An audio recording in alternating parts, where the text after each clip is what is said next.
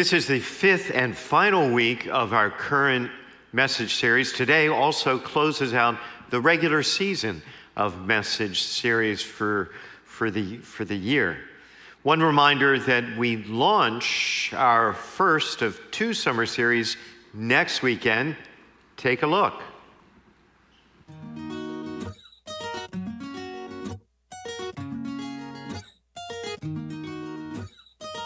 Which way do you, Lord? Which way do you? Which way do you, Lord? Which way do you? Which way do you, Lord? Which way do you?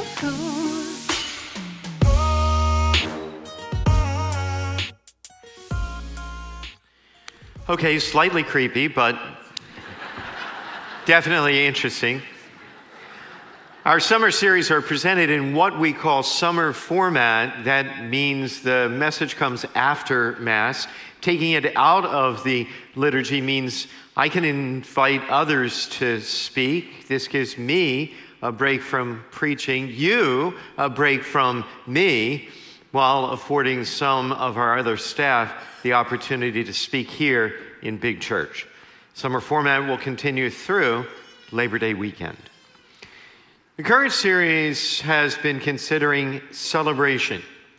And as we've already seen, it's a fairly wide-ranging concept for sure if you think about it. At the holidays, we celebrate Christmas. At a funeral, we celebrate a life. At the Eucharist, we celebrate the Mass. All celebrations for sure, and yet all very different kinds of celebrations that would not seem to have anything in common beyond that word, celebrate.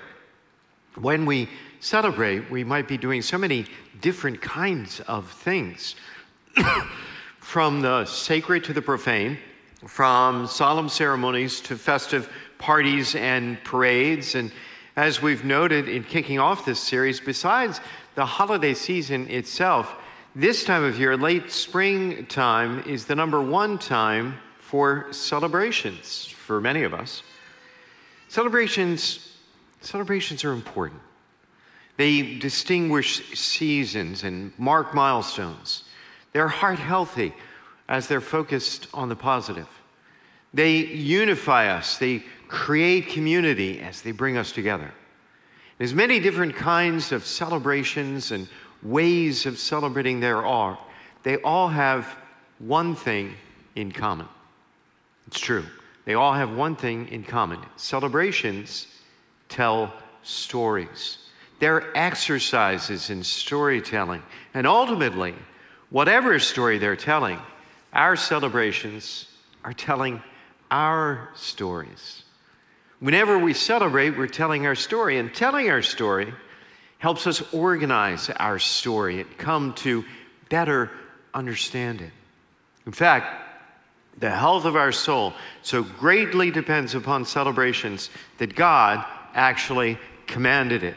In the Bible, we read, "The Lord said to Moses, 'Speak to the Israelites and tell them, the following are the festivals of the Lord. These are my festivals.'" Among the very first and principal laws given by God was the requirement to celebrate. And in Leviticus, we can go on to read the descriptions of the specific feasts and festivals that the Lord names. Feasts celebrating Israel's story. Well, in the same way, the church celebrates 4 feasts, also called solemnities or solemn feasts, every year at this time of year. They remind us of 4 key truths of our faith and what's most important. So in this series, we've been taking a closer look at these feasts and why they matter.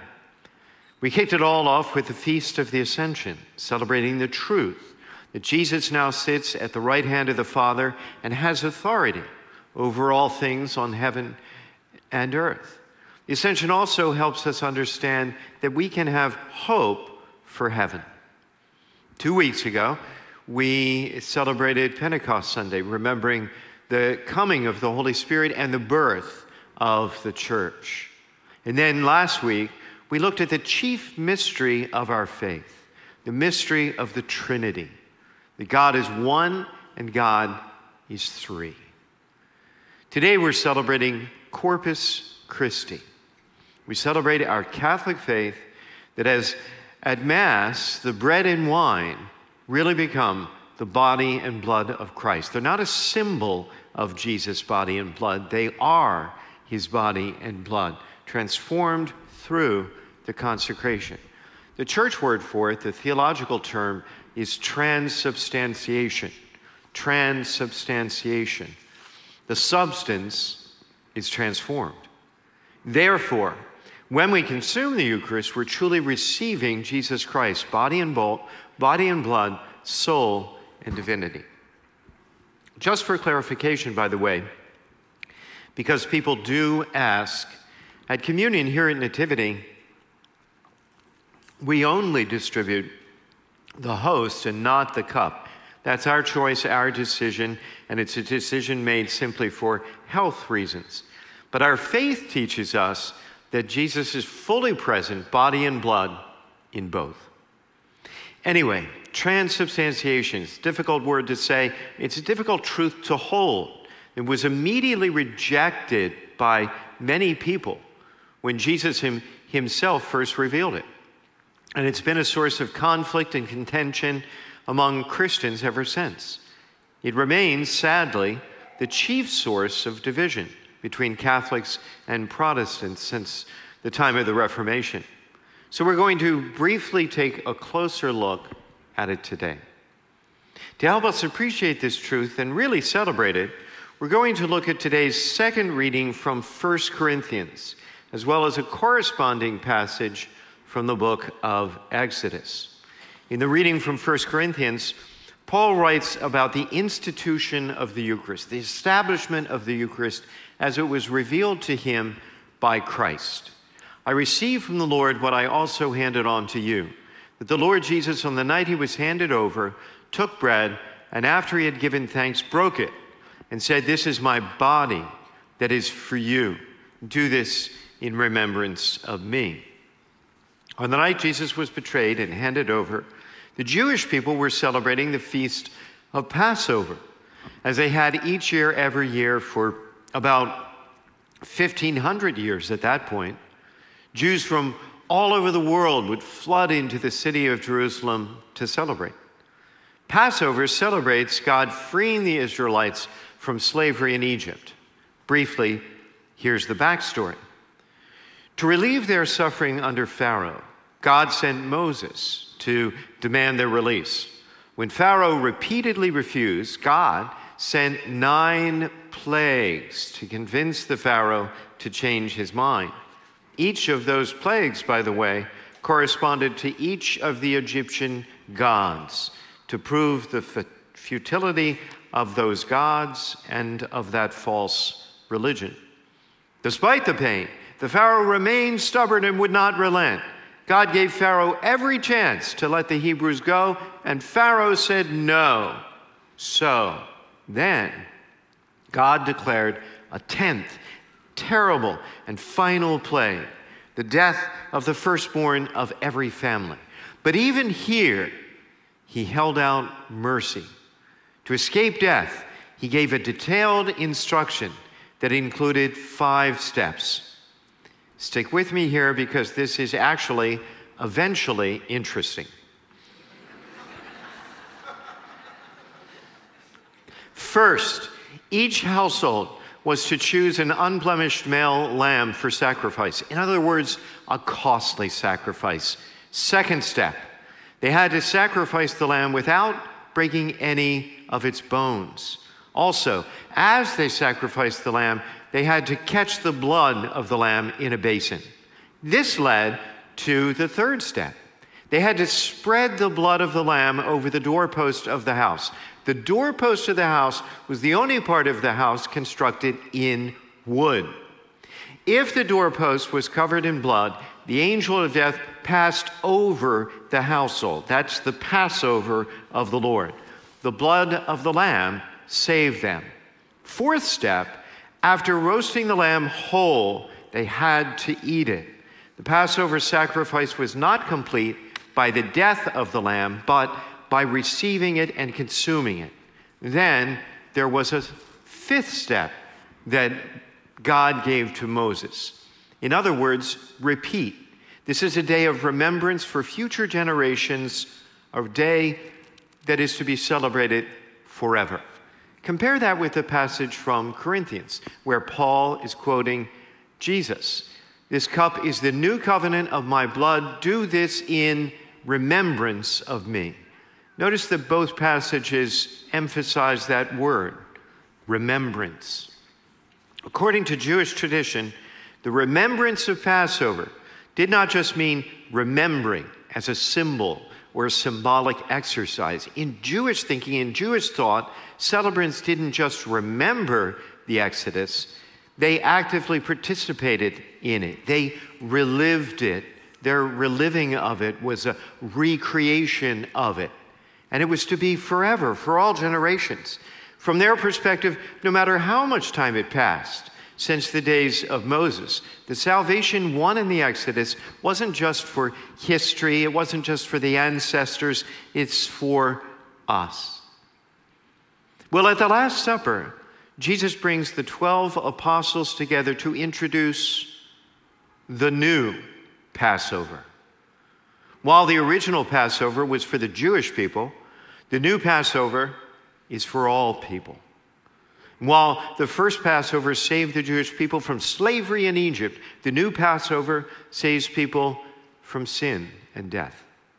Instead of a lamb being sacrificed, Jesus, the Lamb of God, is sacrificed. Like the lambs of Passover, he is without blemish, totally sinless, a perfect sacrifice. Like the lambs of Passover, as the gospel tells us, no bone of his body was broken in the crucifixion.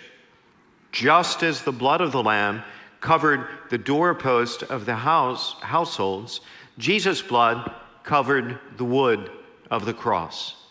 And just as the Jews had to eat the lamb to complete the sacrifice, we receive Holy Communion here at Mass. So, what are we supposed to do with all that? Well, let me offer two suggestions this morning. We're all sorting out what online versus in-person attendance means in our post-COVID world. Nobody knows the right answer. As a parish, we know we don't know the right answers. We do know that right now we have more people attending online than we do in person. Many more. And we do know we love our online church family.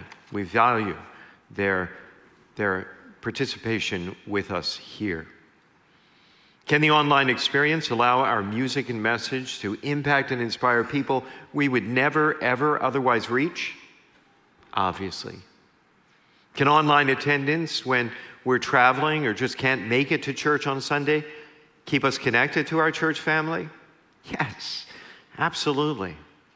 Can worship online be authentic worship in spirit and truth that is God-honoring? Yes, definitely, positively.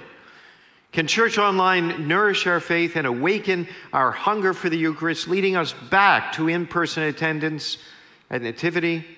We are committed to the belief it can. Is online church a permanent part of who we are as a church, and one we will continue to invest in without question? But think about this.